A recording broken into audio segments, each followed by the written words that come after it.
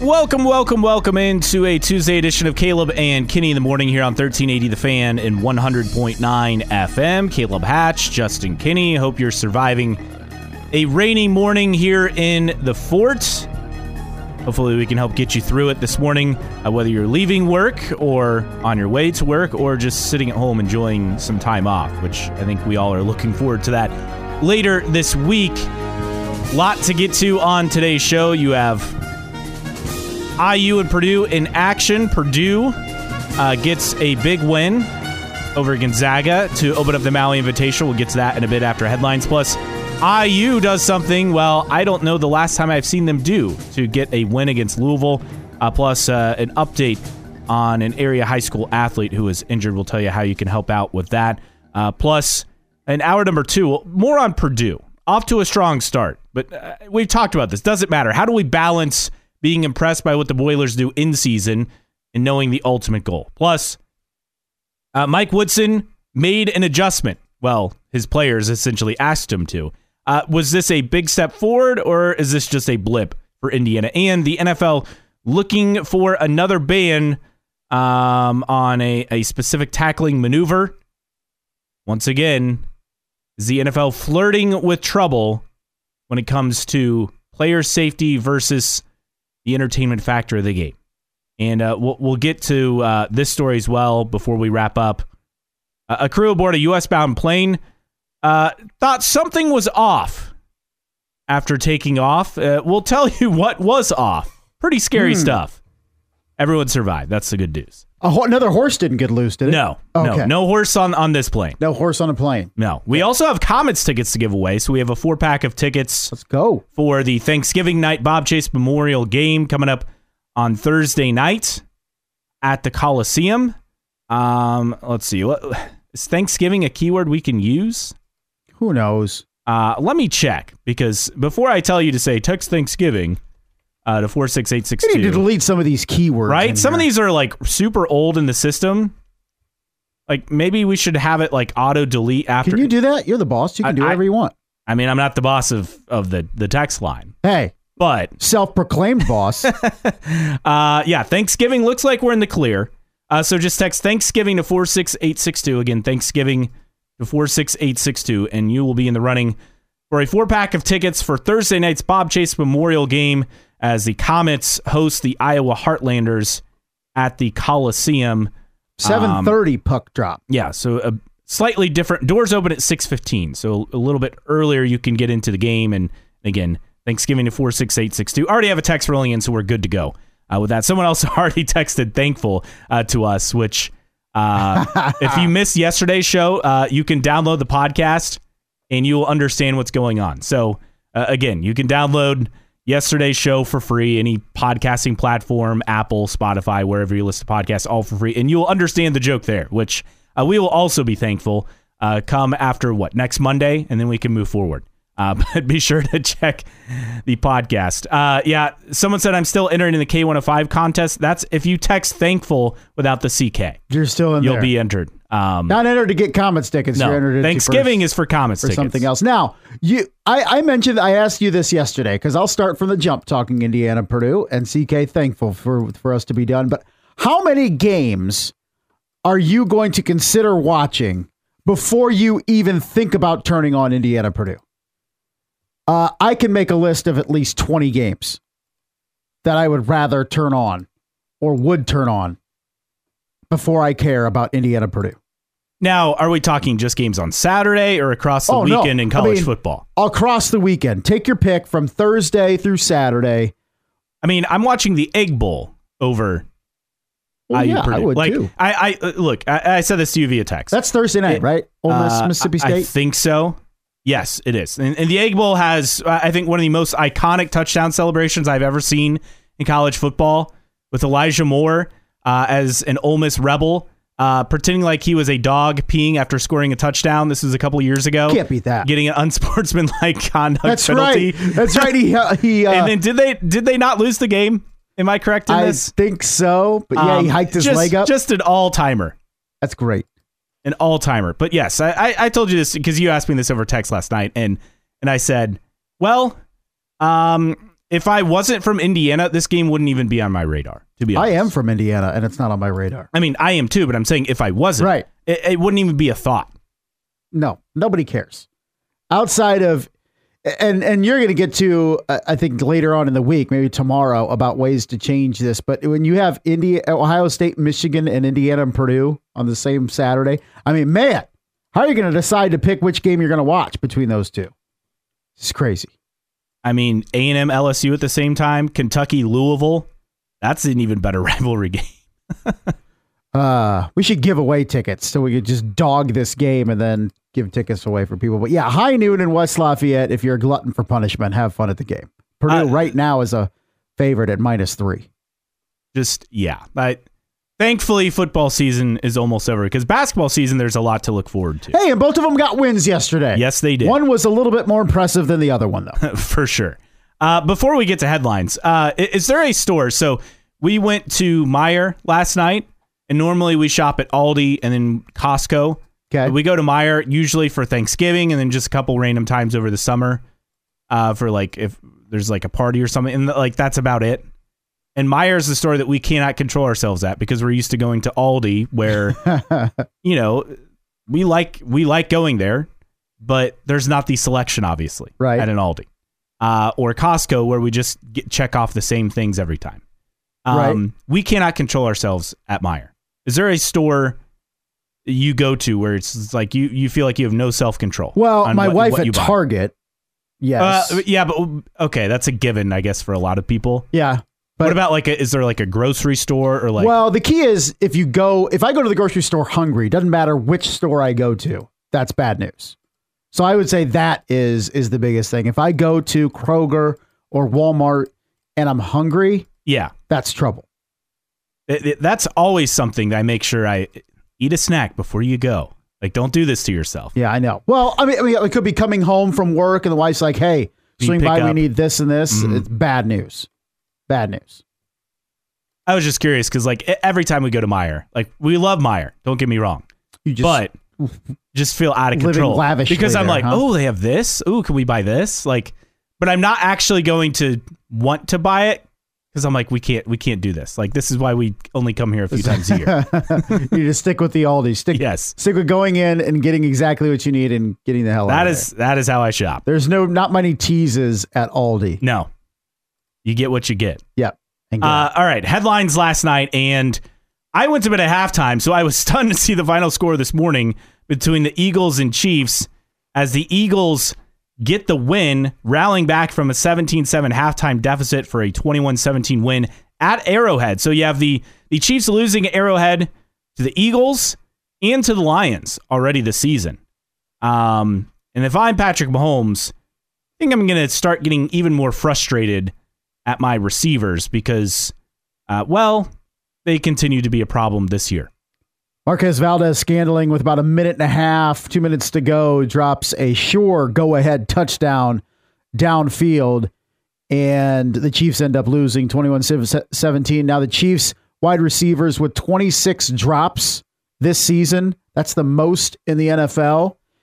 And we've said it at times, is you can only get away with putting anybody around Patrick Mahomes before it starts costing you. When you're letting other big name wide receivers walk, guys like Tyreek Hill, is eventually when you have not Travis Kelce, but Justin Watson and Kadarius Toney and Marquez Valdez-Scantling as your top threats in the passing game outside of Travis Kelce, eventually that starts hurting you. They expected Sky Moore to be a dude to step up. He not been a guy.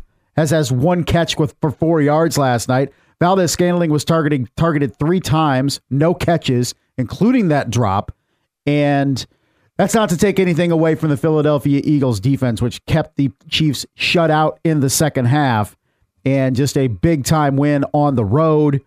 And this was, I would say, a boring game, but it sure as hell didn't live up to the hype. Well, I mean, the weather certainly was a factor, right? But it took the rain well into the third quarter for either quarterback to surpass 100 yards passing. Isaiah Pacheco ran for 89 yards. Deontay Swift ran for 76 yards. So there was there was something to like in the passing game, but in terms of scoring, it didn't. But the comeback for the Eagles delivered in the second half, outscoring the Chiefs 14-0. Eagles now 9-1. And now the number 1 seed in the AFC. Do you know who it is? That's a great question. I honestly don't know. Let me see if I can guess. Yes. Is it? It's not the Dolphins. It's not the Dolphins. Is it? It's not the Browns. It's not the Browns. It's that division, though. Pittsburgh? Nope. No. Cincy? No. Who are you forgetting in that division? Who am I forgetting in that division? AFC? Oh, Baltimore. Baltimore Ravens are the number 1 seed in the AFC right now. 8-3. 4 teams at 7-3, including the mighty Cleveland Browns. It will be interesting to see if this wide receiver problem catches up with Kansas City in the playoffs, right? Because doesn't it feel like a ticking time bomb for them? Yeah, I mean, it reared its ugly head at the worst possible moment last night in a key game against a previous Super Bowl opponent and lost the game because of it. So Kansas City has some questions to ask this morning, and their wide receivers need to step up for this team to win another Super Bowl. Not ideal what we saw last night and what we've seen really so far this season. They don't have anyone at receiver besides Travis Kelce. I think that's plain and clear. Elsewhere in the NFL, Zach Wilson, well, you had your run. He has been benched, pushed back to be QB3, and now the Jets are going to start Tim Boyle. Will start in the Black Friday game against the Miami Dolphins. Jets playing at home. Trevor Siemian, signed from the practice squad, will be Boyle's backup. So now Wilson will be the number 3 quarterback. So he's the emergency quarterback now. Tim Boyle. Doesn't he host the show at 3 o'clock here on 1380? Oh, no, that's Jim Coyle. Jim Coyle, yeah. Tim Boyle from Eastern Kentucky in his 5th season. Yeah, we'll see how long this lasts. Yeah, I will be surprised if it lasts more than 1 game. Meanwhile, the Denver Broncos, Kareem Jackson, once again gets another 4-game suspension. Remember that previous one was reduced, but Kareem Jackson suspended without pay for 4 games for repeated violations of player safety rules. This was the result of his first tackle since he returned from the previous suspension. He lowered his helmet, and if you see the replay, I mean, yeah, this can't obvious. be a more obvious call. He lowers his helmet like 5 yards away from to Josh try Dobbs. to go with Josh Dobbs. Yeah, it's just ridiculous. I think, look, I have no problem with the penalty. At some point, you got to and there's the thing, like stand up and do something. They're trying to protect him from himself. I mean, those result in neck injuries, the way he's leading with his head, and has another 4-game suspension. We'll see if he can get this one appealed down, but I don't think so with a repeat offense. In the NBA, the Knicks seeking more than $10 million in damages from the Raptors. This is part of an ongoing lawsuit. It argued that Adam Silver, they also argued Adam Silver, the commissioner, shouldn't arbitrate it because of his close relationship with Raptors governor Larry Tannenbaum. Very fascinating story. I feel like, remember how Adam Silver was kind of like the darling of all the commissioners a few years ago? Yeah, that's worn off rather quickly in the last handful of years. Yeah, it's he's well on his way to being booed every time he takes the stage, much like Roger Goodell. The lawsuit alleges the theft of thousands of confidential files. Was Connor Stallions involved? No report yet that Stallions is involved, but the report came back on October 16th. There was a motion to dismiss the Knicks' initial complaint. This is from the Knicks filing, and have Silver arbitrate the dispute. So this is very bizarre, but never good when you feel like someone is revealing team files. No, not at all. Not ideal. That is not what you want happening for your franchise. Notre Dame picked up another recruit for the class of 2025. 3-star corner Cree Thomas commits to the Irish, the defensive back from Brophy Prep in Arizona. That might be familiar to Irish fans because that's the same program that produced Benjamin Morrison. He also comes with some size. I think he runs at 6'1", so some size in the secondary for Notre Dame as they continue to build for the class of 2025.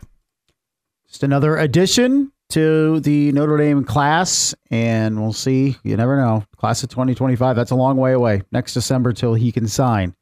We'll see if he inks with the Irish coming up A little over a year from now. Couple of honors for Purdue Fort Wayne basketball, both men and women. On the men's side, Quentin Morton Robertson earned his first career Horizon League Men's Basketball Player of the Week.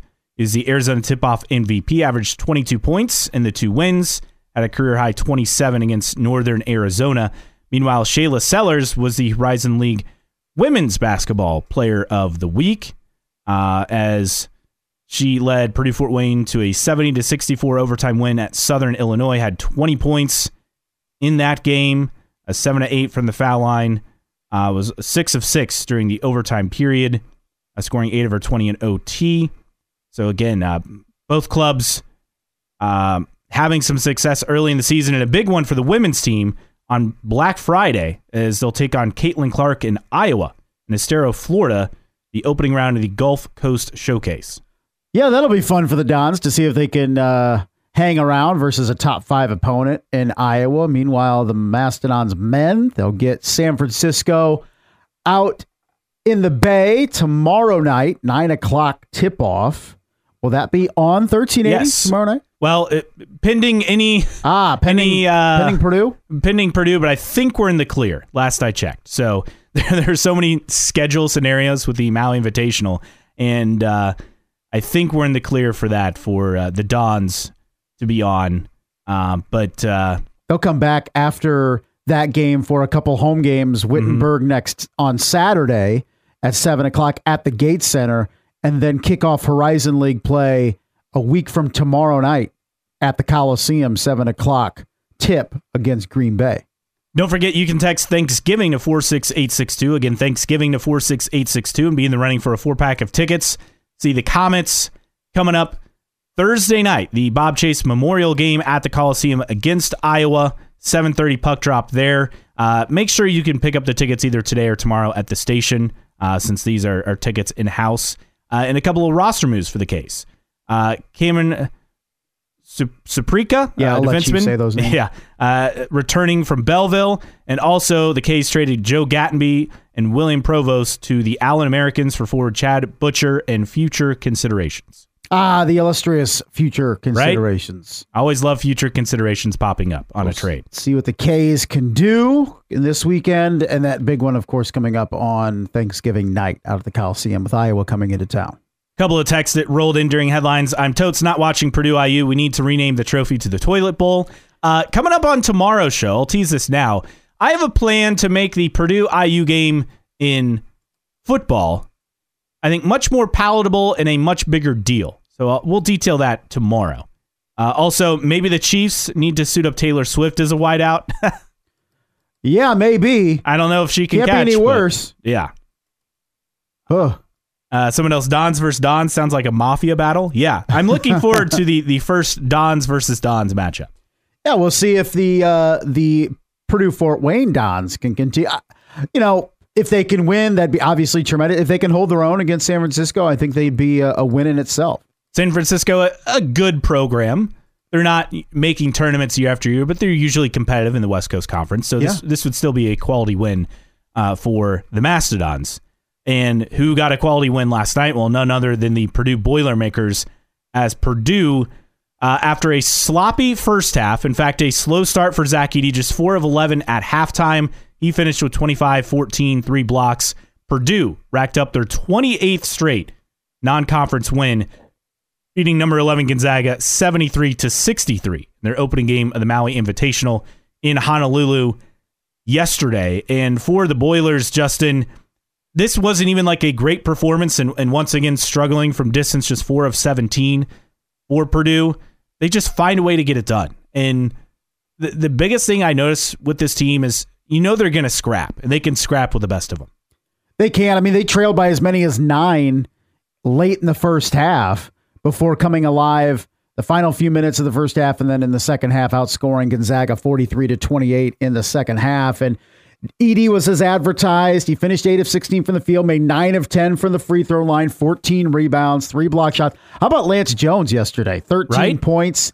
And Purdue as a collective shot 54% from the field. Braden Smith had 13 points, 5 steals as well. It was another very, very good win for the Purdue Boilermakers. And it shows just how good this team can be. I mean, Gonzaga is a top 10 team. I know they were ranked 11th going into tomorrow night. They're going to be a top 10 team at the end of the season, no doubt. And to be able to overcome the adversity, we're trailed by as many as 9 in the first half, cut it to 5 at the break, and then came out ready to play in the second half and just thoroughly dominated. Just an impressive performance by an imperfect Purdue team. 13 turnovers last night, 11 assists. You'd like to. Not ideal there. Not ideal, right? In terms of turning the ball over. Shot only 4 of 17 from 3, but did the other things tremendously well. Defended the 3 very well. 6 of 32. Gonzaga shot 18%, and it was a really good effort by Purdue. I mean, you come out of it, and it's almost, it wasn't surprising. These are the expectations for Purdue, right? And even down 9 in that first half, you felt Purdue hadn't played well at that time. You felt like they were going to figure it out. Yeah, they were going to turn it up at some point, and they did. You talked about the defense and the three-point shooting struggles for Gonzaga. So Gonzaga was 6 of 19 from distance in the first half, 0 for in the second half, 0 for 13. Purdue improving to 4-0 all-time against the Zags, which I think is an impressive stat in and of itself. And you touched on Lance Jones. I want to talk about Lance Jones and Miles Colvin. Lance Jones, and I remember, I want to say it was Dylan Sin in the Journal-Gazette saying, it was either him or Sam King of the Lafayette Journal and Courier a few weeks back, basically saying Lance Jones is going to have a bigger impact on this team than you think. And I can't remember. It was one of the two of them that said that a few weeks ago leading into the season. And Lance Jones, to me, has been a catalyst for this team. He has been everything Purdue thought they were going to get last year out of David Jenkins. Even more. Yeah, and he took the second highest amount of shots last night for Purdue outside of Zach Edey, and was very good. Left something to be desired from 3, hit just 1 of 6, but 4 rebounds, a couple steals, very active on both ends of the court, and gave Purdue a lot of good minutes. And I think something else to take out of last night when early in the season, and I know we're still in their season, but early first couple games, people said, oh my gosh, Purdue's going to go 12, maybe 13 deep. Oh my gosh. I mean, they went 10 deep last night. That's all 10 more guys, what we expect. Yes. And all 10 guys played at least 10 minutes. So if Purdue against the top 10 foe can go 10 deep and not lose and really be able to play each of those guys, it's not like spot couple minutes and hope to survive over 3 or 4 minutes while that guy is in. You look from Caleb First to Mason Gillis to Miles Colvin to Ethan Morton. I mean, all the way down, and gave you productive minutes. I mean, outside of maybe Ethan Morton, who didn't do much at all when he was on the court, he still wasn't a liability when he was out there. And so that was impressive to see for Purdue. But I think what you saw last night with that 10-man rotation, that's probably what it's going to be most of the season for Purdue. And another player, I think, who continues to show well early this year, Miles Colvin, the only freshman on the squad, 2 of 5 from the field, but 2 of 4 from three-point range, finished with 6 points. And he's now 9 of 14 from distance this season. And look, we talk about the depth. Look, you look at the guys coming off the bench for Purdue at a lot of programs, they're probably starting. Miles Colvin, definitely. Outside of some of the top programs, right, in the top 10, a lot of these guys are probably starting. And so for Purdue to be a legit 10 deep and could go even more says something about how well they played this early in the season. And I know people will text in and all that about Purdue and how it wait till March. And I agree, but they are looking the part of a team that should make a deep run in March. Will they? Who knows? But they're looking the part of that team, which is all you can expect at this point of the season. We can't fast forward to March to see what Purdue is going to do then, but we can appreciate how they look now, and they looked pretty good last night. A couple other texts on the Boilers. Lance in his pants Jones, a game changer for Purdue. Also a text at 46862. CK Fletcher Lawyer hasn't improved. I mean, he had 13 points, 6 of 8 from the field. Like, I don't know. No, Fletcher Lawyer only finished with 2. Or excuse me. Sorry, I'm reading Braden Smith's stat line. Yeah, Fletcher Lawyer, yeah, he struggled, but I guess Lance Jones has picked up that slack. Yeah, Fletcher, well, he'll get going. I mean, kid's a grinder. Shot 0 of 6 from the field last night. Just 2 points, 3 turnovers. Not ideal. The key thing for Purdue is I think last year it was Zach Edey and probably Fletcher Lawyer, and then they were lucky to get someone else. This year, you have Zach Edey. So far, Lance Jones has been a guy. You have several other people who can step up and score. Braden Smith can score. Fletcher Lawyer can score. Like it's just a different team. And the makeup of this team is different. Someone saying all Purdue's bench would start for IU. Not quite, but close. Also, C.K. Colvin is likely going to take Lawyer's starting spot. That's something we'll probably get more on that conversation in hour number 2 because you touched on this, but it's more of the, okay, so it's great now, but what does it mean, right? And how do we balance those factors with Purdue? What we're seeing right now, and then knowing that ultimately March is all that matters with this team. Well, I think one thing that you look at Purdue and you can say every guy in that lineup outside of Edey has to be looking over their shoulder because there's a capable guy coming off the bench that could potentially replace them. And the texter mentioned about Miles Colvin and Fletcher Lawyer.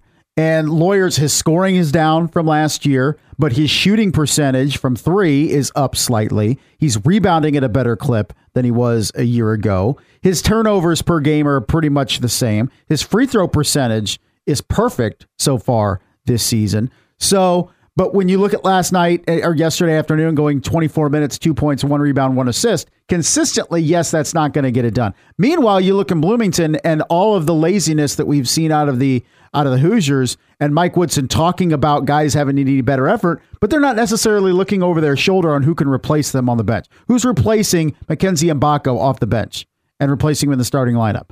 Who's replacing Khalil Ware? And that's the thing. Who's replacing Xavier Johnson or Trey Galloway if the effort's not there? They're not looking over their shoulder. Meanwhile, at Purdue, they have no problem dipping into that bench and maybe making some changes if things don't improve. But make no mistake, this is the beauty of having the depth that Purdue has, is when somebody else is in a valley, somebody else is at a peak. And that's going to ebb and flow over the course of 30, 35 games over the course of the season. It's not just going to be automatic like Zach Edey is each and every night. And that's how Purdue has helped with that depth is, okay, if Fletch is in a drought for a couple weeks, you have Miles Colvin pick him up. And Miles Colvin hits a wall. We talk about freshman walls. Who's to say Miles Colvin won't hit that at some point? And this text leads kind of perfectly into that, and we'll get to this in hour number 2, talking about, well, all of Purdue's guards have to be good to great to win in March. Not sure they have that at this point. I think I might disagree. We'll get more into that in hour number 2. Meanwhile, on the other side, IU pulled a trick out of the hat Hoosiers, to get a baby. win against a lowly Louisville squad. Well, details on the Hoosiers and did Mike Woodson turn a corner? Well, at least they figured out a way to use something that's never been able to work in their favor in the past. That's next. Stealing something from Kenny Syracuse. In the morning, 1380 The Fan and 100.9 FM. Oh, you're playing one of my least favorite songs. Really? Yes. Why? I don't know. I'm not a fan. Not a fan? It's like I'm not a fan of this. Hotel California by the Eagles. Uh-huh. Which is weird because I like Don Henley's like solo stuff. Yeah, you like hotels and you like California. Yeah, but not the song. Oh, Yeah. just means I'll keep playing it. Yeah, I know. It's fine. I did this to myself. You did, but you also did it to yourself by watching Indiana basketball yesterday. Yeah, in a good way for once. It was back and forth. It was an emotional roller coaster because they started out strong, and then just an absolutely horrible sequence to end the first half, giving up a 3 to Sky Clark. It went from being a breakaway and looking like maybe a dunk or layup. Well, the pass was overthrown. Then IU turns it over. Sky Clark nails a 3. And suddenly, at the break, you're thinking, is what is happening, what I think is going to happen here in this game? Because IU was... the lead had been cut to 5. Louisville comes out. IU has a strong start to the second half, and then Louisville suddenly finds itself up 7. About 8.5 to play. IU switches to a zone. They rally back and end up coming away with an 8-point win. Now, this is not a good Louisville team. This would have been an embarrassing loss. It can't shoot from the outside, which means the zone works perfectly. Yes. And You don't need guys to move as much in a zone, which also works perfectly for Indiana because you have guys that want to take possessions off on defense. But IU, they switched to that zone. Woodson says the zone switch came in the huddle during a timeout. Players suggested it. He basically said, why not try it? So he's not even coming up with this. No, he said this is something they had worked on over the summer in the preseason to have it in their back pocket, basically if and when they needed it. Well, IU obviously needed it because, again, they were down 7 nearing the under 8 timeout. Then the Hoosiers finished the game on a 23-8 run to get the win. And for Indiana, I think the funniest part in all of this, Kenny Payne actually said this quote, "I knew Woody wouldn't play zone. At least I thought I knew. He tricked me." Like, what? Got bamboozled. Like, they're longtime friends, but for him to admit that out loud. I didn't expect it. And Mike's like, well, it wasn't even my idea anyway.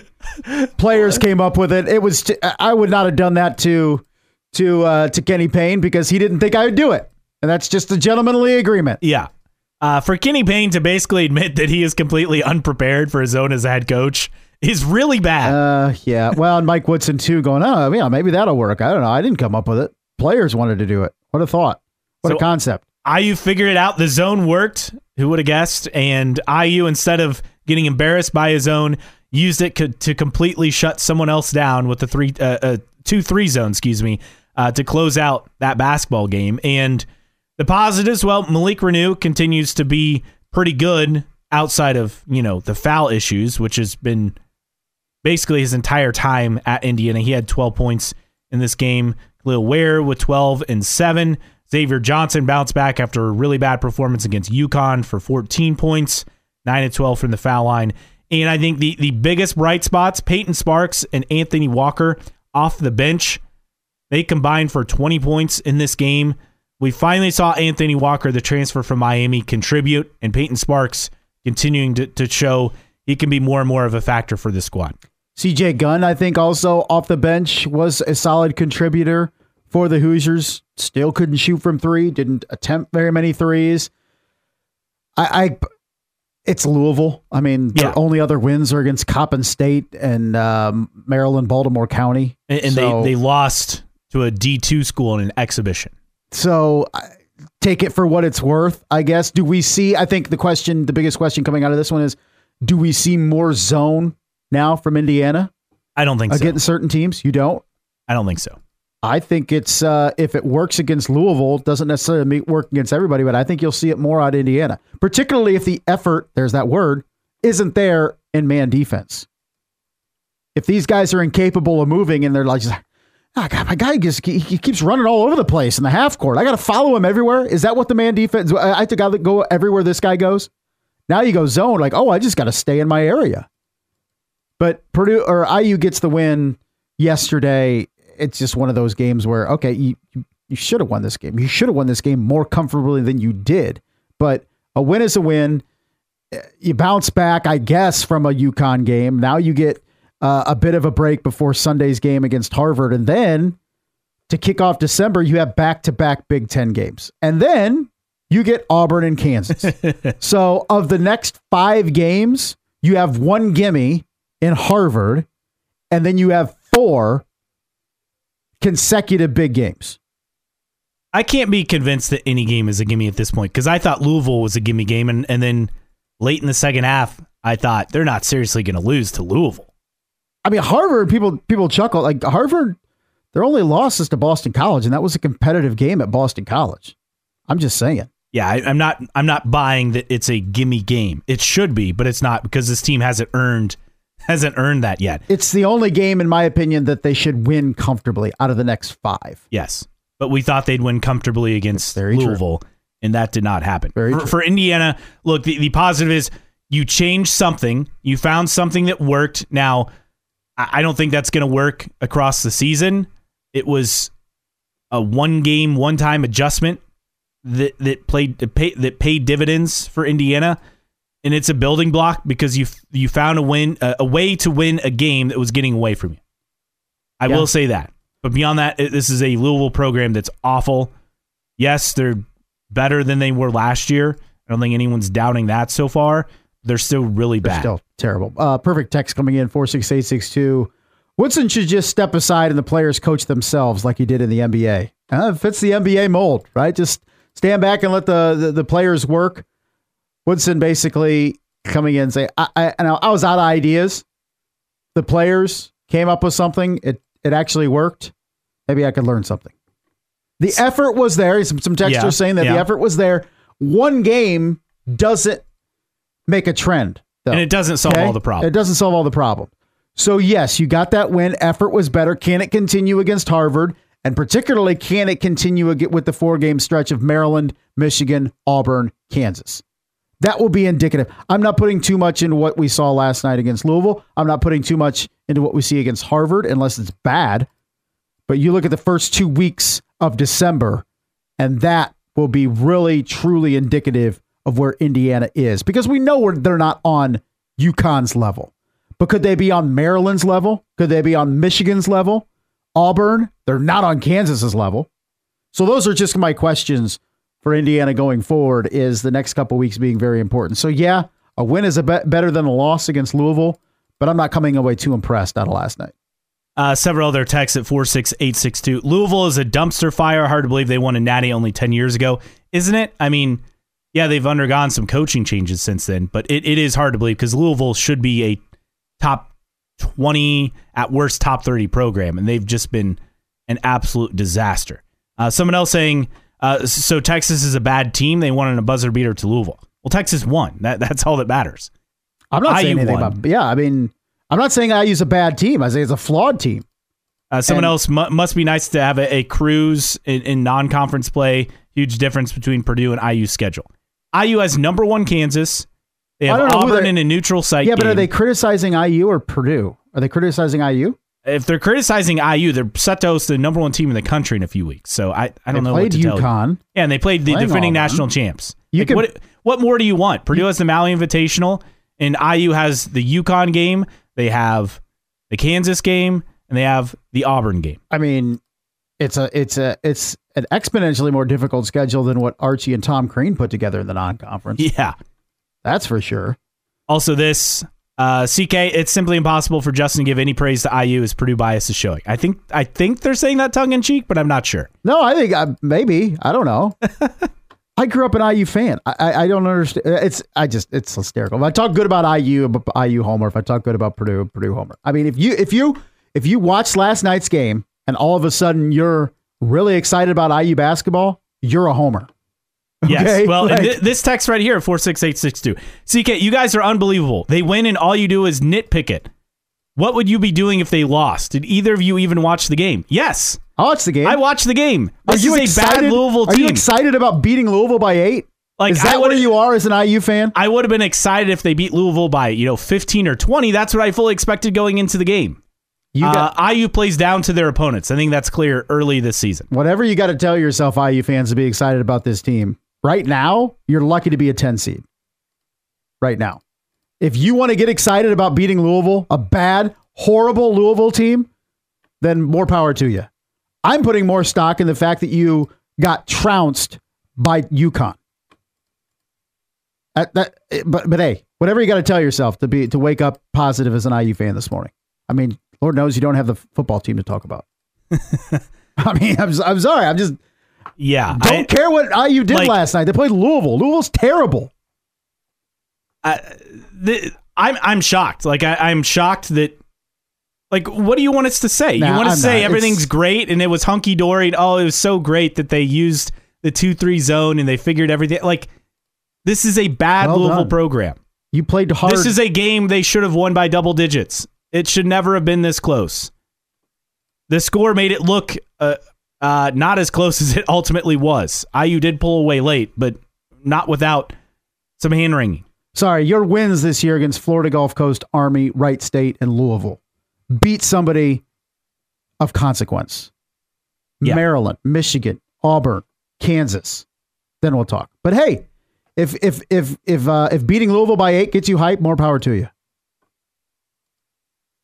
Also, this IU shot 1 of 11 from 3. Hard to be excited about that. Yeah, well, it is what it is at this point. I've given up. Like it is what it Giving is. up on the 3-point shot? Yes, is that what you're saying? They can't shoot it. Plain and simple. I mean, the IU guard play, yes, Xavier Johnson was improved, but it's still bad. And that was the one thing we thought would be a strength. So we'll talk more in hour number 2 before we go off the deep end. I don't think this was a big step forward, but Woodson at least adjusted something in a game. The players adjusted. Yes. Suggested an adjustment, and Mike Woodson adopted it. Don't give Mike Woodson any credit for that other than saying, yeah, let's do that. We'll reset where we're at with that in hour number 2. Coming up on the other side, a way you can help out an area athlete going through a very difficult time. We'll give you details on that next. Caleb and Kenny in the morning, 1380 The Fan and 100.9 FM. Caleb and Kenny in the morning, 1380 The Fan. It's fine. Okay. It's fine. Now I'm afraid doing the rejoins that you're going to jump down my throat about not liking song. Well, that's better than the texters jumping down your throat about being a Purdue homer. 46862 is the text line number, 46862. Caleb and Kenny in the morning. Caleb Hatch, Justin Kenny with you. Don't forget the keyword. Someone texted in earlier last segment saying I'm texting thankful. No, the keyword for Comets tickets is Thanksgiving. Text Thanksgiving to 46862. Thanksgiving to for K's tickets coming up on Thursday night. Bob Chase Memorial Game Thursday night against Iowa, 7:30 puck drop. You got to be able to pick up the tickets at the studios here, South Fort Wayne. So make sure you're able to do that either today or tomorrow before business hours close at 5 p.m. tomorrow, and to be able to pick those up. So just give yourself some time. But several texts rolling in for Thanksgiving. Another one, you guys were more defensive than IU in that last segment. I mean, this thing, IU played really solid defense. Good defense. And Offensively, they have 5 issues. at half.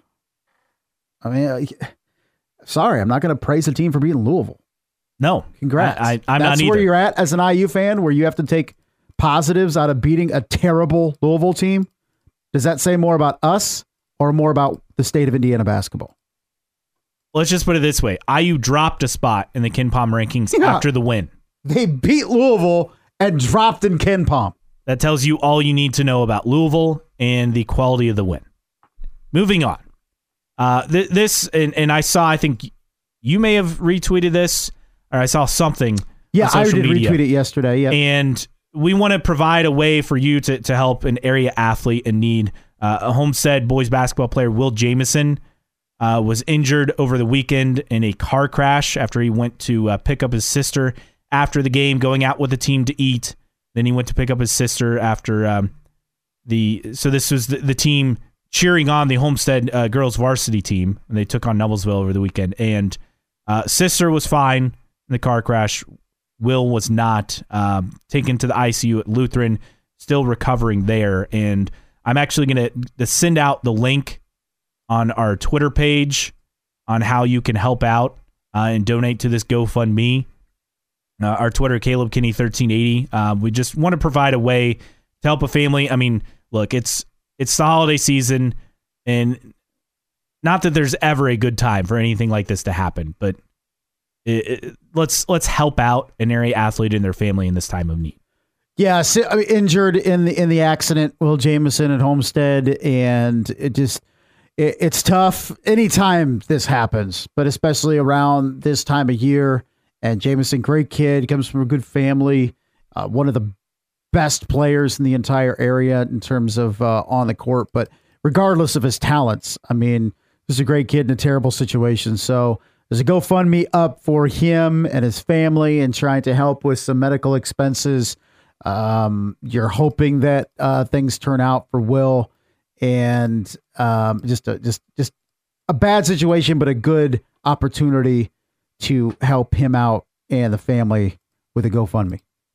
Yeah. So again, we've tweeted that link out, Caleb Kinney 1380 on Twitter /X. We put the GoFundMe page out again. They're trying to raise $50,000 right now at about $3,400. And again, unexpected medical bills. We all know how this goes, right? Unfortunately, the way the system is set up for people like you and me, it can get you in over your head. And so we just want to provide a way to help out a family in need this holiday season.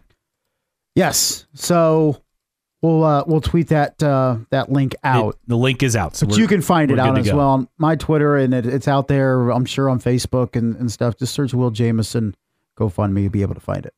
Absolutely. One other note I wanted to get to before we get to next hour, and this was interesting. I didn't see this in the initial release over the weekend, but an interesting wrinkle to the Notre Dame TV deal extension with NBC. I didn't see anything on this before, so I find this to be a fascinating nugget. But again, there will probably be another Notre Dame game on Peacock every year. That's expected. Plus, all the games will be streamed on there, but there'll at least be another exclusive Peacock only broadcast. They've done that since 2021. But this other line, last sentence in a story I saw an awful announcing, Peacock will also be the home of a new annual documentary series on Notre Dame football debuting in 2024. So will it be like a following the team throughout the season? I would assume. Now, was it the 2015 season that they did a season with? And that was Jalen Smith was on that team. And it followed them. That docuseries was it like HBO? It was really, really well done. And I get it. The different platform. This would be through NBC, Universal, compared to HBO. But that was really well done. Kind of reminding me of that. I mean, to me, this is another good recruiting tool. If it is a good program and gives you a real inside look at things, I think it's helpful. And I thought a season with, when they did that, was excellent back in 2015 for the 2015 season. And this could be something just like that again. And I think you look at the with Notre Dame and head coach Marcus Freeman, more open to, I think, this kind of stuff. If it is indeed like a season following the team, like a season with, like you mentioned. So yeah, if look, it's 2023. You can only get away with hyping kids up with Rudy for so long. Okay. And so Notre Dame needs to do something more modern and relevant, and maybe this is it. Yeah, I think this is another way to kind of give your program a bit of an edge, and why not take advantage, right? If you have a TV partner willing to do that and invest in it, as long as it's well done, it's going to help you. It's not going to hinder you. So we'll see exactly what the details are of that and what comes of it with this new TV deal. 46862, your text line number, 46862. Don't forget to text Thanksgiving to 46862 if you want to be in the running for a 4-pack of tickets. See the Comets Thursday night Bob Chase Memorial game against Iowa at the Coliseum. Just text Thanksgiving to 46862. We'll pick a winner at the end of the show. Coming up on the other side, Purdue off to a strong start. And I think we'll continue to have this debate across the season. But does it matter? We'll get to that next. Caleb and Kenny in the morning, 1380 The Fan and 100.9 FM. Hour number 2 here on a Tuesday. Caleb and Kenny in the morning, 1380 The Fan and 100.9 FM. Caleb Hatch and Justin Kinney with you. You can reach us on the text line as always at 46862. Again, 46862. Thanks for being with us on your Tuesday, a rainy Tuesday here in Fort Wayne. Coming up this hour on the show, Purdue off to a strong start, but doesn't matter. We'll get to that in a bit. Plus, Mike Woodson, well, I guess technically the players, but they make a key adjustment. Was this a step forward, or is this the same old team? And the NFL looks on a ban on a tackling maneuver. Is the league flirting with the edge when it comes to competitiveness and style of play? We'll get to that later this hour. And before we leave you, a crew aboard a U.S.-bound plane discovered something missing after the aircraft was already 13,000 feet in the air. I'll tell you what that was when we wrap up around 8:50, 8:55 or so on the show this morning. Don't forget, you can text Thanksgiving to 46862. Again, Thanksgiving to 46862 and be in the running for a 4-pack of tickets to see the Comets hosting the Iowa Heartlanders Thanksgiving night for the Bob Chase Memorial Game. Puck drop at 7:30. Again, Thanksgiving to 46862 for a 4-pack of tickets. We'll pick a winner into the show. You do need to be able to pick these up either today or tomorrow between 8 a.m. and 5 p.m. Before we close for Thanksgiving and Black Friday. So again, got to pick them up before 5 p.m. tomorrow if you want those tickets. Yeah, so if you're going to enter, make sure you can pick them up. That's always the key, right? Yes. I feel like people enter because they want to win, but if you're not actually going to pick them up, it doesn't matter. someone else will go. And that someone else will be someone at the station who just gets the tickets. So we want to make sure you're able to pick them up. All right, so Purdue off to a strong start. They get the win last night against number 11 Gonzaga, 73-63. Their opening game of the Maui Invitational. The Boilers host number 7 Tennessee tonight.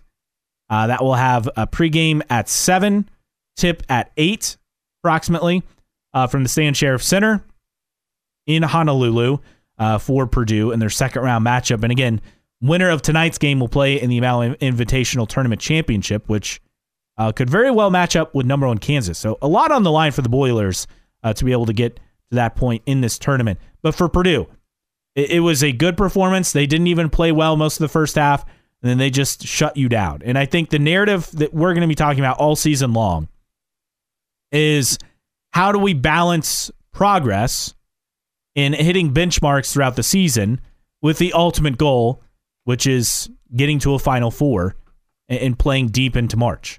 And that is the question, right? Because you can do good things, and I don't want to take away from what they're accomplishing either in the season. Because last year, I think there was this sense that, well, because they lost to FDU in the first round, nothing they did mattered. Well, they were well ahead of schedule. They were a season ahead of schedule than what we expected them to be. The season they had last year, that's what we expected this year. So they were a year ahead. And we don't want to say, oh, well, nothing they did matter, because I think for last year, that's not true ultimately. And yes, it was a frustrating loss in the tournament, but they still accomplished a lot. They're still a really good team. And now bringing everyone back and definitely reloading, not rebuilding. Now there is that pressure to get to a Final Four, more so than ever for Matt Painter, for this program having perhaps one of the best Purdue teams they've ever had in program history. There is that pressure. But we can't deny anytime they achieve something during the season either. It's a good point, because you look at the level of where Purdue is at, and it is the envy of certain other fan bases, whether they want to admit it or not, that they wish their team was like Purdue. They wish they had a chance to lose to a 16 seed as a 1 seed in the tournament. And I think what we're seeing is the continued excellence of the Purdue Boilermakers under Matt Painter this season. And whether it can continue after Zach Edey departs at the end of this year or not, we'll see. But any questions, and there were very little out there, that Purdue would somehow drop back down a little bit, even with Zach Edey, have been proven otherwise. Purdue's not going to go undefeated. They're going to lose some games.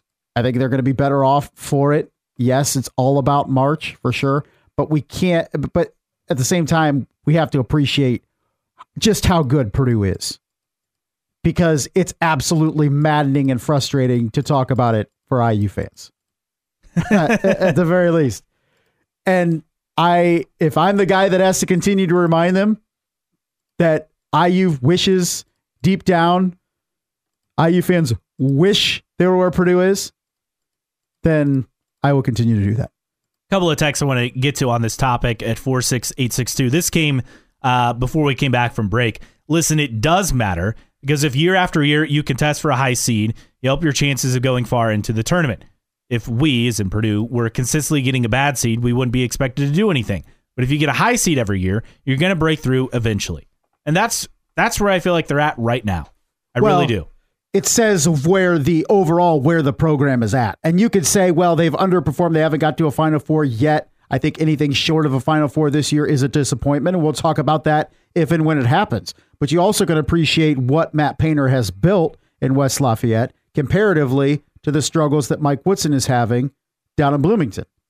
And I think that's really the only thing that IU fans that love to hate on Purdue have is, yes, Fairleigh Dickinson is the gift that keeps on giving. Definitely. But overall, IU wishes it was Purdue in terms of where the program is at. Purdue is where IU used to be and no longer is. And that's fact. Well, and the consistency in the regular season, I get it. Purdue has been inconsistent in March. There's no denying that. But they're able to develop guys, play tough defense, all the things that were hallmarks of Bob Knight teams and of the IU program for a long time. Dudes that play hard, yes, that aren't necessarily top NBA prospects. Even Zach Edey isn't a top NBA prospect. He'll be a draft pick, but maybe only in the second round. We're not talking a lottery pick here. No. Now, Miles Colvin eventually could be a lottery pick. We knew Jaden Ivey, he burst onto the scene. We figured he'd be a lottery pick. But I just think there is a way to, yes, check off boxes during the season, but know the ultimate goal. But that doesn't mean like you can't enjoy what Purdue is doing. And if they go out, win tonight, they beat perhaps Kansas tomorrow, win the Valley Invitational, that's quite the accomplishment. And Purdue's had so much success. Remember, 28 straight non-conference wins. I mean, last year beating Duke and West Virginia and Gonzaga in the Phil Knight legacy in Portland around this time. I mean, those were impressive wins. And Purdue an opportunity to match it again this week in Honolulu. But I think, too, as we look at it, and I think you compare it to last year beating Gonzaga and Duke. Two big wins in 3 days. And that really set the tone for the rest of the season. But you still had a team that lost in the first round of the NCAA tournament. So even if Purdue can win the next two games and win the Maui Invitational, by no means does it change, in my opinion, their potential going into the tournament. Because they were able to win two really big games last year. And look what happened. So well, and I'm also not pressing the panic button if Purdue goes out and loses the next two games. Correct. There's no reason to be concerned. The only reason to be concerned is if there's a bad injury or something, right? That's simply not the case with this team. Last year it was wait and see, and then they had those doldrums late in the year. Maybe we should have seen more of it coming, right? Because of how they played. But then they go out and dominate the Big Ten tournament, which I guess dominating a conference tournament where the Big Ten in and of itself can't do anything in tournament play as it is outside Michigan State, maybe should have been a warning sign. I think at the very least you can watch the progress of Purdue's guard play over the course of the season and say, is it going to be good enough come March or not? I think we've seen signs it can. We've seen signs of struggles as well. So all of those things are going to be things that you can watch over the course of the season for Purdue. But I think if they can win again tonight, winning last night, winning tonight, being competitive the next couple of days, it just further shows just where Purdue is as a program and just how much better it is than any program elsewhere in the state of Indiana. And I also think that Gonzaga win is going to look more impressive at the end of the year. Remember, the Zags have several transfers. I always get them mixed up. Is it Ryan Nimhard who plays for the Zags? Andrew Nimhard for the Pacers? Yeah, correct. So Ryan Nimhard transferred in from Creighton. Graham Ike, who missed all of last year, transferred in from Wyoming, and he played well inside. So it's a team that will get a lot better as the season goes on. Several texts to get to at 46862. Zach Edey can't do it all until the shooters can consistently hit threes and handle the press. They're going to repeat last year. Yes, I'm looking at you, Fletcher and Braden. I think Braden has been... Yeah. Granted, we're talking about what? 4 games, 5 games that Purdue has played. I think Braden Smith has looked pretty good. Granted, it's only 4 games. Fletcher needs to be better. But you look at Miles Colvin and what he's added to that. Miles Colvin is 9 of 14 from 3. So, yeah, Purdue as a team is not hitting well from 3.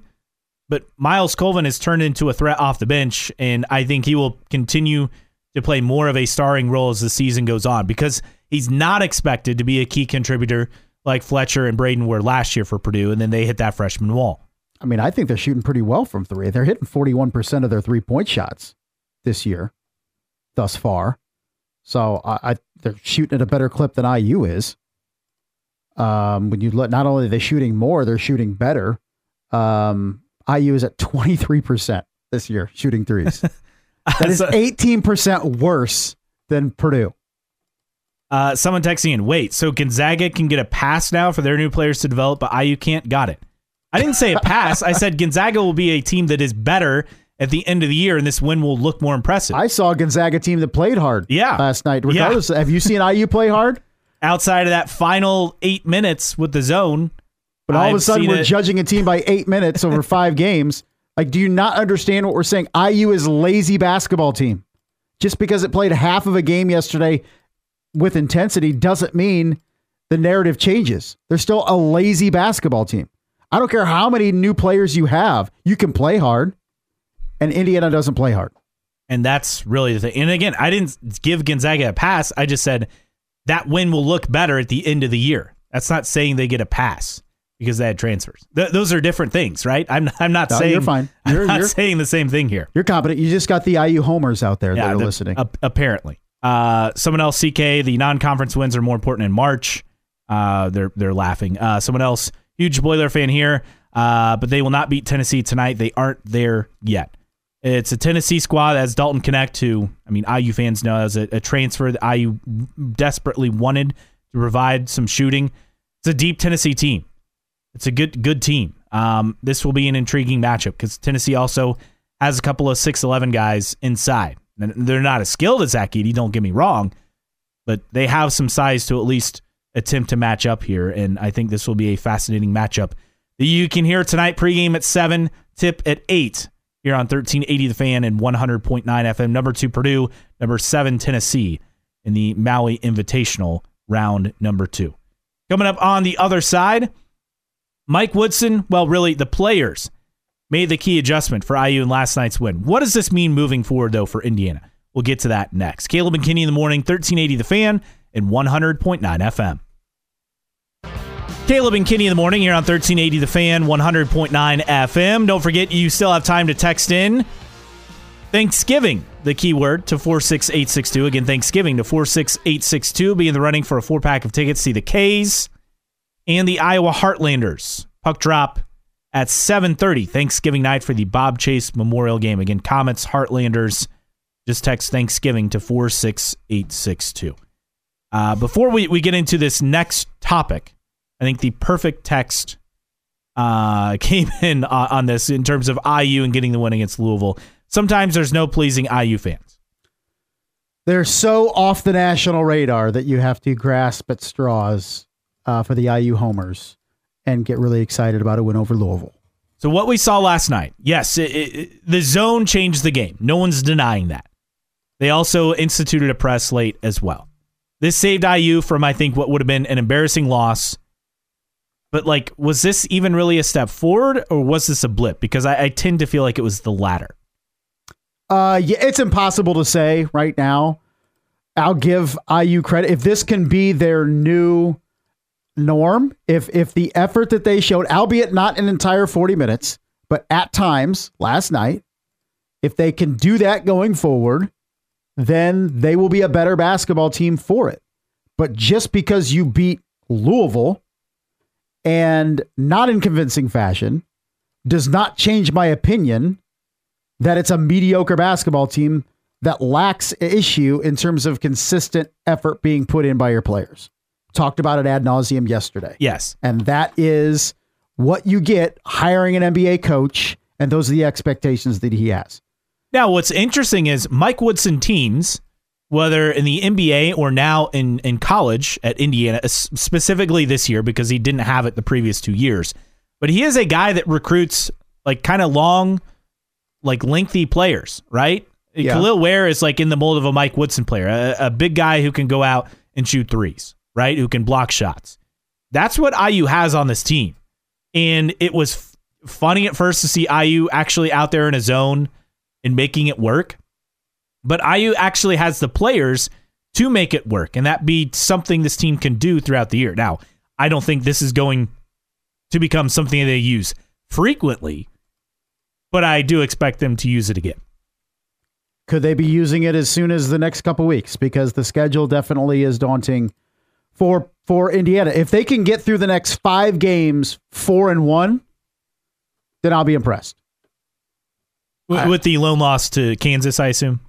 Lone loss to whoever. I don't care. I mean, okay. I presume Kansas, but if you go out and lose to Maryland and beat Kansas, Michigan lose 3-2, I mean, this is the thing. Truly, and this is a question for IU fans that are listening. What's your expectations for this team? And that's why they get so salty about Purdue, because that used to be the standard. That used to be Indiana. It's not anymore. What's your standard now for Indiana? Is it they played good defense for a half and beat a bad Louisville team by 8? Ask yourself, introspectively, is that where your standards are for Indiana? Because we're just calling the Hoosiers out because we remember what the standard used to be for Indiana basketball. And it's not anymore. All of a sudden, coaches get raises for making the tournament back-to-back years. And that's what gets some fans excited. And the stars you bring in on the recruiting trail. Those aren't the standards that you and I are used to for Indiana basketball. But hey, whatever you have to tell yourself to make you think IU is relevant in college basketball on the court in March, then more power to you. That's why you're not going to hear Caleb and I get super excited about a win over Louisville. It's not a good program. Now, 10 years ago, Louisville was a top 5 program, right? And yes, I understand they had the scandal with Pitino and everything. They've moved on, but they have been so bad between last year and this year. There have at least been signs of life, right? But this is a game, and I think someone texted the first hour, IU was favored by 9 or something. They won by 8, about right.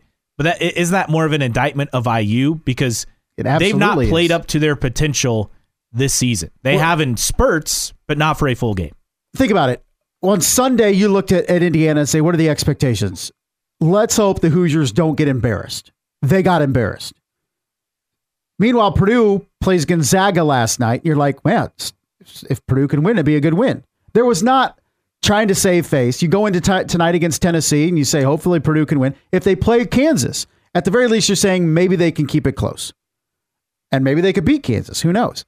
But that's where the expectations are for Purdue. You're going into these ranked games against top 10, top 5 opponents going, hey, maybe Purdue can win. You're hoping Indiana doesn't get their ass kicked against UConn. And it happened on Sunday. But hey, if you want to get excited about an 8-point win over Louisville, if that's where your expectations are for Indiana basketball now, more power to you. But I remember when there were higher expectations for Indiana basketball. And there should be. I'm not saying they're going to go back to being the 1987 Hoosiers. Don't get me wrong. But there should be higher expectations than just, oh, wow, we make the tournament 2 years in a row. Throw that man some money. We're in the tournament back-to-back years. Like what? We've been 21-19 under Mike Woodson in the Big Ten. Give that man a raise. $1 million raise. He's had 27 losses in 2+ years. Let's say 26 losses in 2 years. Give that man a raise. Is that where we're at with IU basketball? IU fans, is that where you're at? And you get salty when people criticize IU? Why not? I remember when Indiana was a pillar of college basketball, when they were one of the standards of the game. They're not anymore.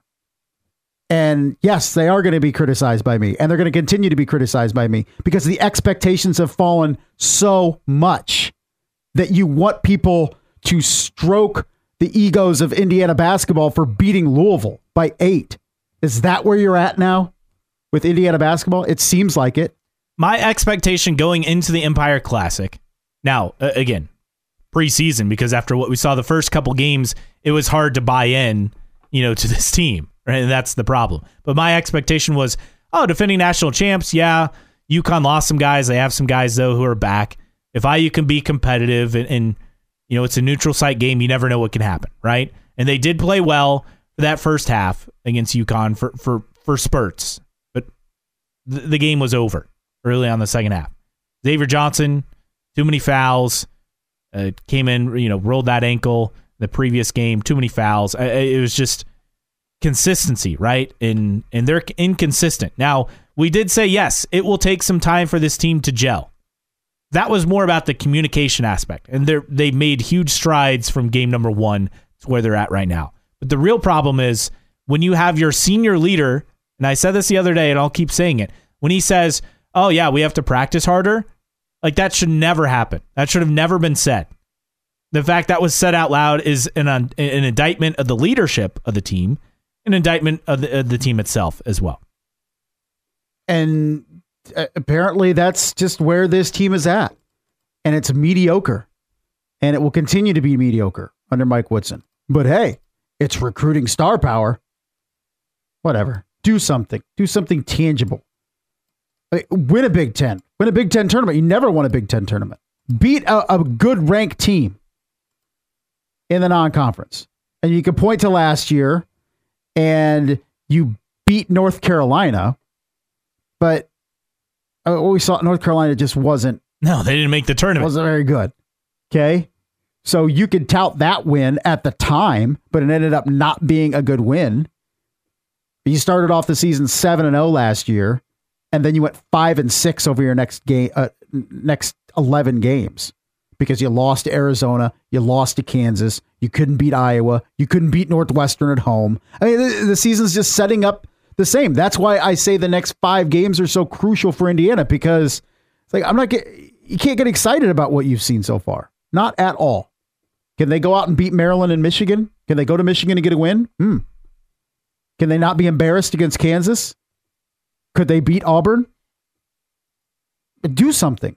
The biggest issue I have, people say, well, it's going to take time. There's a lot of potential. You can't reach your potential if you're already questioning effort. Plain and simple. Yeah. I don't understand the mindset of IU fans that are so defensive about criticizing this team and criticizing this program. And criticizing Mike Woodson, too. Well, God forbid you can't do that. Look at the talent he's bringing in. He's not doing anything with it. He's not doing a single thing with it. Last night, he needed to have the players chime in and say, let's go to a zone to change the trajectory of that game.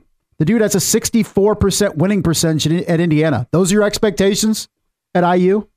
And people will say, well, he's bringing in new players. What about next year? Because you're losing your guards, your starting guards. You could lose Malik Renew. Probably could lose Khalil Ware. So then what? Then it's another rebuilding year. This is the thing. This is the problem when you bring in top talent, is you're only going to have it a couple years. This is the thing. It's like, when does he stop getting a pass? I don't understand these people. Someone texting in, CK, winning at Purdue wasn't a good win. Yeah, he's 3-1 against Purdue, but he's won 2 NCAA tournament games, no Sweet 16s, has a 21-19 record in Big Ten play, right? Yeah. I'll give him credit. He's beating Purdue. Yeah, he's gotten Purdue. IU back to the tournament. That checked the box in year 1. But year 2, with all the talent they had, it was disappointing to see. It felt like a wasted season for Trace Jackson Davis with him coming back. Here's the thing, too. You know why it's impressive that they're 3-1 against Purdue? Because Purdue's a better basketball program than Indiana, and it's been for a while. I'm not playing the games with IU fans that are trying to find silver linings with this team. It used to be a national power in basketball. It used to be relevant in basketball. It used to be a big deal, consistently ranked, let alone in the top 10. It's not. It's an afterthought in college basketball outside of this state. It absolutely is. Outside of the fan base, nobody cares about Indiana basketball because it's not relevant. But again, falling back on yesterday, you want to pat IU on the back for playing good defense for a half. If you want to give Mike Woodson credit for listening to his players yesterday and going zone, if you want to geek out this morning over an 8-point win over Louisville, more power to you. I hold IU basketball to a higher standard. And it should be held to a higher standard based on the resources, the tradition, the fan support. I mean, everything is there. And yet, for some reason, for 20 plus years, yes, there was the 2002 year. Yes, there was 2012 and 2013. And yes, there was 2016. Because the fan base allows it to happen. The fan base is content. Okay? They're not holding Mike Woodson's feet to the fire in year 3 saying, you better do something this year in the postseason. Instead, they get geeked out about the players he's bringing in and wait till next year, the year after, whatever, and always talking to this 5-star, whatever. He has a 64% winning percentage. He's barely above 500 in the Big Ten. Okay? He's won 1 game in the NCAA tournament. That's your expectations for Indiana. And this year is on the same trajectory. You may sneak into the tournament. You may win a game. You're not winning the Big Ten. You'll be lucky to finish over 500 in the Big Ten with the way this team is playing. Okay? If that's your expectation for IU basketball and you have to go to bat every time somebody criticizes the Hoosiers, then it says more about you than it does us. Couple of texts rolling in. CK, it's his 3rd year. Painter didn't do it right away. Well, Painter took over a program that was in a bad spot, unfortunately, with Gene Katie. I mean, the final years did not go well. And Painter did turn it around. Also, with Indiana, sorry, but Indiana has more national, brand and recognition in college basketball than Purdue, and no one's going to argue that as far as historically. Now, currently, you could say it's reversed because of Matt Painter and the program he's built. Someone else, hurry up and get done trashing IU. I got to start vacuuming my house. Purdue fan. Well, good news. That was the final thought. So was it? I mean, my thing is you can keep going. I'm going to cut you off. You're going to cut me off? Yes, I'm cutting you off. But what I'm saying, just real quick, is year 3 is supposed to be that pivotal year. How much leash does Mike Woodson get? Yeah, that's true, because it's more of his guys, right, in the program, and that's where you see development. I mean, we see this in college football. Year 3 is always the critical year for new head coaches at a program. It's always the critical year because it's the talent you brought in for the most part. And yes, I get it a little different in basketball with one and dones and whatnot, but it's your talent, it's your people, it's your staff. You can't use the excuses of Archie Miller come year 3, right? You move forward. Branch McCracken won a national championship in year 2. Bob Knight got to a Final Four in year 2. I know it's a different era. I'm just saying how much longer you could say, well, it's only year 1. It's only year 2. And Bob Knight went 32-0 in year 3. Yeah, year 4, I think. Year 4? Okay. No, it would have been... No, year 5. Year 5. It was 75. 75, 76. Because he got the job in 71, right? The math? Sure. Math is hard. But just saying, how much are we going to say this next year? It's only year 4 for Mike Woodson. It's okay. Year 5. Okay, whatever. You want to keep playing that game? One final text, then we promise we'll move on. CK, so what is the fan base supposed to do? Go down and start coaching? Here's the thing. Just demand a higher standard. Demand a higher standard, right? Don't be content with what IU is. Now. Like, you can make note of IU getting 5-star recruits. But look, McKenzie and Baco, I get it. It's still very early. There's plenty of time to develop. But we have simply not seen it yet. And that's an effort problem. Liam McNeely coming in next year, another 5-star guy. Whatever, snoozer. That's good. But again, there's so much focus on recruiting and not enough on player development currently. Now, yes, there's player development with Jalen Hood-Schifino and Trace Jackson-Davis last year. That's a good sell. And but still, you could only win one game in the tournament with those two guys. And that's the problem, right? I mean, come on. Success in March does have to be more of a factor, and I just don't think the fan base is viewing that as important as it is. It's getting guys that are top recruits and getting guys into the NBA. You used to judge Indiana basketball on what they did in March. Now IU fans like to tout what IU does on the recruiting trail and in random non-conference games, like yesterday beating Louisville. Great job. Coming up on the other side, the NFL looking at a ban on a controversial tackling style. Is the league flirting with watering down the product yet again? That's next. Caleb and Kenny in the morning, 1380 The Fan and 100.9 FM. Caleb and Kenny in the morning here on a Tuesday. Caleb Hatch, Justin Kenny with you. Don't forget, we're giving away a 4-pack of tickets. See the Comets Thursday night. Bob Chase Memorial Game, Thanksgiving night game at the Coliseum. Puck drop at 7:30 against the Iowa Heartlanders. And your keyword is simple this morning. For that 4-pack of tickets, just text Thanksgiving to 46862. Again, Thanksgiving to 46862. You'll be in the running for those tickets. We'll pick a winner at the end of the show. Just make sure if you enter, you can pick those up before either 5 p.m. today or between 8 a.m. and 5 p.m. tomorrow before our offices close for the Thanksgiving extended holiday weekend. So a controversial tackling technique in the NFL, and it's the hip drop tackle. Now, John Harbaugh was complaining about it, saying that's what got Mark Andrews injured, and also that someone did that on his quarterback, Lamar Jackson. But here's the thing. The definition of this hip drop tackle, at least according to the rugby leagues, which some have banned it, is they define it as when a defender grabs the ball carrier with one or both hands, swings or rotates his body to the side or behind the ball carrier, then drops his body weight onto the ball carrier's legs. Yeah, so you're basically twisting and then coming down with your body weight on the legs, which is not safe. Now, the NFL, obviously, they want to ban it. The NFLPA is opposed, saying that banning it would put defensive players in an impossible position. And this is basically for the defense, because people say, well, you do anything you possibly can to bring a defender down, or a ball carrier down, you're incapable of bringing him down with a normal tackle, with being able to wrap and tackle. And so you're basically in a position where you need to try to bring him down any way you can, and you do this hip drop tackle. It's not safe, and it's gaining in popularity. Unfortunately, you mentioned Mark Andrews being out for the season, and multiple college players have been out for the season because of it. And I could see a banning of it even before the season ends. Probably not, but if it claims another couple high-profile players, you're definitely going to see a change.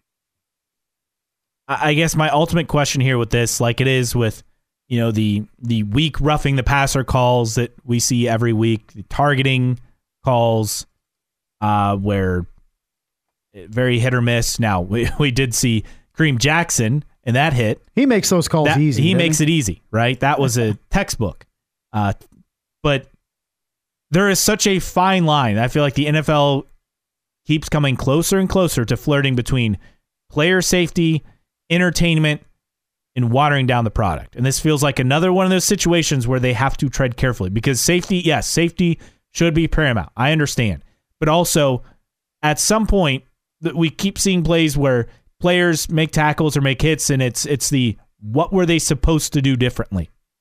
It is a game of people flying at someone else with a ball, and you're trying to tackle them. By any means. Yes, exactly. In the end, you're just trying to bring a player down to the ground, right? By any means necessary, which is the pureness of football. Yet you're seeing that way to do it, and you're looking at it too with how, as the players have gotten bigger and stronger, and they become really like, and I've said this before, really like racehorses, in the sense that you're honing your body on that edge of max effectiveness, but also really complicating things in terms of your lower body and trying to refine your lower body to be as strong as possible, but also maybe not as durable as it used to be. So you're very much looking, especially when guys are landing on your legs, that can risk injury, significant injury, particularly with how big guys have become. So this is the thing, in the pure hip drop tackle definition, yes, it's dangerous. You just have to be sure, similar to helmet to helmet and roughing the passer, that it is a hip drop as opposed to something that looks like a hip drop. And unfortunately, it'll add to more reviews, but I would much rather have more reviews and make sure that they're getting the proper call than calling it when it's otherwise not, because we see that in helmet to helmet and targeting. It gets reviewed. Sometimes it gets overturned. Same thing with horse collars, stuff like that. Is if it's properly called, it's good for the NFL, but you have to make sure you're calling it and not calling it, depending on when it is and isn't. Now, the NFL, again, moving aggressively, reportedly to ban the hip drop tackle during league meetings of the Combine next February. So that, I'd be surprised if they're able to institute a mid-season ban. But yes, the fine line between player safety, between what's realistic, what you're asking a defensive player, because none of these rules are asking more out of offensive players. I guess that is where I find all of this to be so fascinating. It's always rules catering to offense. It's never making it a defensive game, and it's been this way for 20 plus years now. Nobody wants to see a 9-6 game. They want to see a 38-35 game. We're victims. We're calling foul, yet I even said it to the jump. It was kind of a boring game last night. 17-7 ended up being 21-17. Why? Because there wasn't a lot of offense. So we talk about it too. We love Pac-12 games. There's a lot of scoring. We talk Big 12 games. There's a lot of scoring. Big 10, boring. There's not a lot of scoring. So the rules are going to cater to the offense, because what do we like? We like scoring. We like offense. So we only have ourselves to blame in that respect. But at what point do you change the rules so much that it's unrecognizable as a game? Because I feel like they're already at that point. Nah, I don't think that. I don't look at the. You don't think it matters? No, I don't. I'm just saying I don't think the hip drop tackle rule is that precipice that we're about to fall over. I don't see it that way. It is a dangerous move for player. If you cannot tackle a guy normally, then that's on you, as opposed to being able to should be illegally. You talk about it in terms of penalties. When you go after the legs, it's a penalty in blocking. Yes. Clipping, right? So why isn't it a penalty when you're trying to tackle if you're going at the legs? Is this something you've noticed at all at the high school level or only college? No, and pro not necessarily, because I do think that you see it more often at the pro. I think it has more impact at college and pro just because of the size of the players, too. So I haven't noticed it as much at the high school level, but you do see it more college and pro, particularly with the big injuries that you see in terms of the high-profile players being taken out this way. Coming up on the other side, we'll wrap things up. We'll start with some breaking news in the NFL. Plus, some passengers on a plane bound for the U.S. from the UK noticed something not long after takeoff. Something was missing. And, well, thankfully, everyone is okay. Oh, I'm going to try to guess this when we come back. Okay. That's all when we come back. Here, Caleb and Kenny in the morning, 1380 The Fan and 100.9 FM. Caleb and Kenny in the morning, final time here on a Tuesday. Caleb Hatch, Justin Kinney, thanks for joining us. Couple of stories. First off, breaking news in the NFL. Not a big surprise, but the Steelers have fired offensive coordinator Matt Canada. Steelers outgained in all 10 games this season. That was a stat that was on the lower third on the TV, which is not ideal. Now, Matt Canada, I believe... How have they won as many games as they have with that? Yeah, that is true. Matt Canada, I believe, was the IU offensive coordinator. Yes, he was the IU offensive coordinator at one time. In fact, he was a grad assistant. In fact, he went to IU. He went to New Pal, so he's from New Palestine. I didn't know that. But he was a grad assistant at IU, coached at Butler, coached around, and then was at IU as a quarterbacks coach 2004, passing game coordinator 2005 and 6, the OC 2007 to 2010. Bounced around the college ranks, and then again it was with the Steelers since 2020 as the quarterbacks coach, and then the OC 2021 up until today. Considering the Steelers are 6-4, is kind of surprising, but they are. They've won 6 games somehow, despite having a negative point differential. But I don't know. That's the standard that Pittsburgh sets for itself. High standards. We talked about that early in the hour, about not having high standards no longer at Indiana. Meanwhile, final story of the day, and this happened last month, but the news came out just several days ago. But a U.S.-bound plane that took off from London last month had, you want to guess what the issue was? They were missing something, right? They were with London to where? To the U.S. Okay. They were missing food. No. Much worse. A pilot. Not bad. Maybe not that bad. Maybe not that bad. They're missing oxygen. Well, in a roundabout way, yes. Okay. The plane took off with 4 damaged window panes, including 2 that were completely missing, according to UK. Wait, what? Yes. Like it was open to the air? Yes. No one injured. The window malfunctions appear to have been caused by high power lights used in a film shoot. Now, the aircraft departed from London's Stansted Airport the morning of October 4th. 11 crew members, 9 passengers, all employees of a tour company or the aircraft's operating company. The report states no name given for that company. But the A321, so an Airbus A321, which is a big plane, I think can seat more than 170 people. But the small group of passengers all seated in the middle of the cabin just ahead of the overwing exits. Missing windows weren't discovered until the plane was climbing an altitude of 13,000 feet. Several passengers recalled that after takeoff, the aircraft cabin seemed noisier and colder than they were used to. Because those are double pane, too. A crew member walked toward the back of the aircraft where he spotted a window seal flapping on the left side of the aircraft. Nice. The window pane appeared to have slipped down. The cabin noise was loud enough to damage your hearing. So the pilots reduced speed, stopped their descent. They looked at the window and then agreed the aircraft should turn around. So they landed back safely after 36 minutes of flight time. The plane remained pressurized normally, thankfully. There wasn't like a dangerous oxygen issue, but yeah. Not ideal. No, not at all. Man, in the past week, we've had missing windows on flights. We've had loose horses. Yeah, so the lights on the plane were placed there about 20 to 30 feet, shining on first on the right and then the left side for over 9 hours. It was to give the illusion of a sunrise.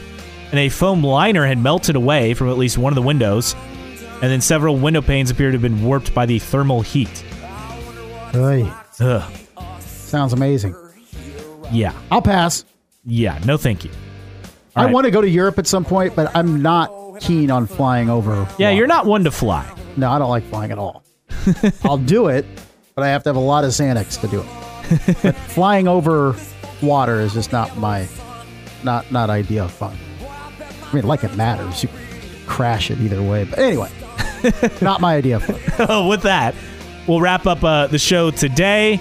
Dan Patrick Show coming up next. The Herd with Colin Coward at noon. Indiana Sports Beat from 3 to 4. The Sports Rush returns today from 4 to 6 with Brett Rump.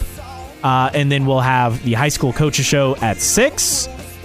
And Purdue pregame at 7, tip at 8. Purdue, Tennessee. All tonight here on 1380 The Fan and 100.9 FM. Have a great Tuesday.